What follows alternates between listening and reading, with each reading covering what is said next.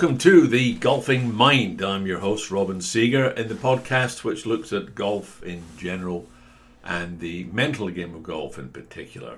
I've long been fascinated by the impact that our thinking and our attitudes can have on our ability to perform mechanically.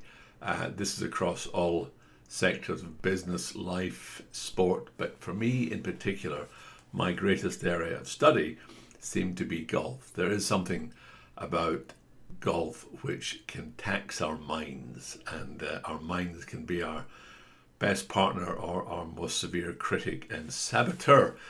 So today I wanted to look at this notion of attitude and specifically positivity, or having a positive attitude. Now, I've always been of the opinion that from the research at least, a positive attitude leads to positive thinking, leads to positive beliefs, leads to positive behaviors, leads to positive actions, and leads to positive outcomes. Doesn't happen all the time. Obviously, you can be the most positive person in the world and three-putt the first 6 greens when each putt was a birdie putt. That happens. That's life. But the research seems to indicate having a positive frame of mind is certainly going to give you the best starting position to perform well. And it's an attitude, it's a state of mind you adopt. It's not a skill you learn. I'm not going to suggest you read books on attitude or go and attend an attitude awareness. But if you think about it, the skills in life we need are frequently attitudes. They're not technical skills, kindness, compassion, empathy, determination, motivation, positivity, gentleness. These are all just states of mind we adopt, and so many people don't because they say, well, I can't do that. It's just too difficult. And golfers tell me, well, how can you be positive when you're hitting bad shots? Well, you can. Over the past 15 years, I've delivered workshops and masterclasses to a wide variety of audiences around the world. During them, I've asked the participants to make a list of the qualities and skills they believe they require for success. And after a few minutes, I make a list of the first 10 answers the audience gives me. Without exception, 80% of the skills the audience feed back to me that they believe are necessary to be successful in life are, you got it, attitude-based skills. The attributes that come up time and time again are determination, motivation, commitment, empathy, desire, perseverance. These are skills we adopt. They can't be taught. They're a state of mind. The remaining 20% that they identify are indeed technical skills. If you've never played golf in your life, being the most positive person in the world is not going to help you if you don't know the technical aspect of the swing. So there are parts of life in golf you have to learn, develop muscle memory, and be formally taught or formally learn them. If we take the top 50 golfers in the world right now, technically there is a little to separate their ability to execute wonderful golf shots. However, I believe there's a great deal of difference in the way they prepare mentally and perform under pressure when in the thick of competition. If we want to summarize these attributes of mental toughness, perception, and emotional management, we can use the umbrella term of attitude.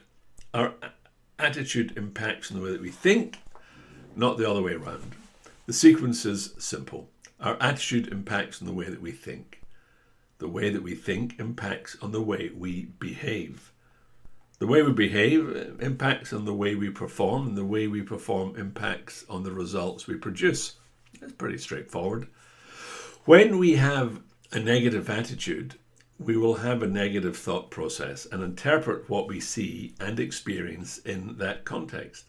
It is a small step from thinking negatively to behaving negatively. We've all encountered people who show this to be true in business and life, and sadly on the golf course too. When something goes wrong, such people act as though they are the victims of a huge injustice. They blame circumstances or simply bad luck for their misfortune. In an unintentionally dramatic manner, they might swear or punish the club by bashing it into the ground or throwing it casually towards their golf bag. They give little thought to the impact of their actions on their playing companions. Looking at our sequence, such players have started the cascade of thinking and behaving negatively. So chances are they will now perform negatively, which will only further annoy them and feed into the negative thought process. So, here's my question. What type of thinker on the course are you? I imagine the majority of you will automatically say, I'm positive. But are you really? We tend naturally to overlook our own faults. People placing adverts in the personal columns or online dating sites routinely describe themselves as attractive, interesting, funny. Humorless individuals will tell you with no sense of irony that they've got a very good sense of humor. As golfers, are we honest about our faults? The person we should ask is our regular playing partner. There's a great deal of value in asking a good friend for honest feedback about the attitude you bring to the course. To put it another way, do your playing partners brighten up when you arrive on the first tee or when you leave the 18th green? If friends are honest and say you're not on the positive side of neutral, then take it on board and make a conscious effort to think and act more positively. This may sound overly simple, but remember that golf is very heavily influenced by our mental state, so a positive attitude is critical. No matter how brilliantly we swing the club, no matter how perfectly we strike the ball in the course of a round, we will sometimes have bad outcomes to good strokes. That's life. But golf, like life, is not about what happens to us. It's about how we respond. I'm not suggesting that having a positive attitude will turn you into a major winner overnight, but I would be surprised if it didn't improve the quality of your golf, your enjoyment of the game, and your mental management on the course. When I was in my late 20s, I was diagnosed with cancer and was in hospital on and off for a few months. A few months after my treatment had finished, I was invited on a television show to talk about my experience. The interviewer, who I'd never met before, sitting down in the studio, began his introduction by saying, "I'm delighted to introduce a man who beat cancer through the power of his mind." This attention-grabbing statement annoyed me intensely for a number of reasons, mainly because it was something I have never claimed or even said. After the introduction, the first thing I said was, "I need to straighten out an error in your introduction. My cancer was cured by the excellent treatment and support I received from the doctors and staff at the Royal Marsden Hospital." The interviewer looked very perplexed because obviously the researcher who had briefed him had given him the wrong information, just lazy research. I then explained that whilst in the hospital I'd met a number of patients with very positive attitudes who sadly had not survived, and one or two other rather gloomy patients who always seemed to think they were going to die, yet who had recovered. What I stressed, however, was those with the positive attitudes had a much better journey through the treatment and interaction with other patients and staff, while those with a negative disposition always discussed a gloomy outcome. I had chosen a positive attitude through my treatment.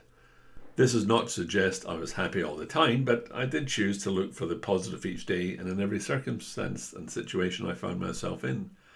When I had treatments that were uncomfortable and painful, I reminded myself it was better than no treatment.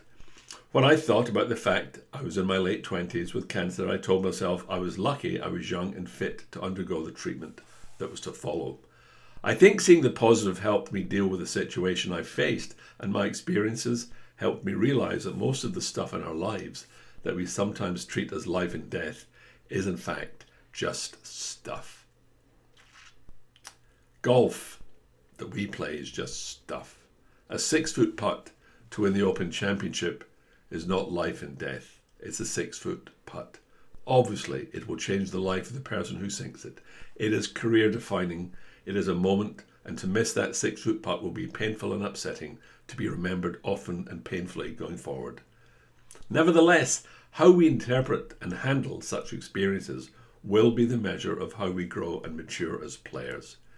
Be it a 6-foot putt for the Open or the same putt for the best round of our life, whether we make it or miss it, life will go on. Our ability to treat both those outcomes the same is the stuff of which true champions are made.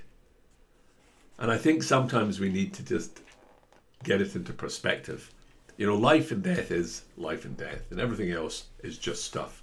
And I know sometimes in the golf course, our desire to win, our need to do well can feel like life and death, and the pains of defeat and the agonies that we suffer when we hook a tee shot at the 18th to lose a match.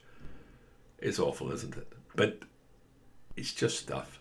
And if we put it in perspective, remember, you're above ground, you have good health, and you're playing golf. So that's a lot to be grateful for. But please, try and choose a positive attitude. I know it sounds a little bit Disney-esque, doesn't it? Oh, just be smiley and happy, and life will be good. But the reality is, if you are smiley and happy and are a good person to be on the course with, people will want to play with you. You'll never be short of company, you'll never be short of companionship, and you'll never be short of a game with people who like you, which I think is a pretty good thing. Anyway, that's it from me this week. If you're serious about improving the mental side of your game, please go to seegergolf.com. There's a link on the podcast, and you can sign up for the 13-week program. It's a fantastic program. Obviously, I would say that because I wrote it, but sincerely, people who have done the course, professionals and amateurs, have said it's made a big difference, and people have lost 5-6 shots off their handicap, and some of these were single-figure players to begin with. I really do believe if you can control and master your mind, you're going to give yourself the best opportunity to play your best golf. Well, that's it for this week. Until we speak again, enjoy your golf, play well, smile every chance you get, be the most positive person in the room going forward. People will love you for it. Unless, of course, you're Homer Simpson, and then he'll find a reason to be annoyed. But in the absence of Homer Simpson, have a wonderful, wonderful, positive week.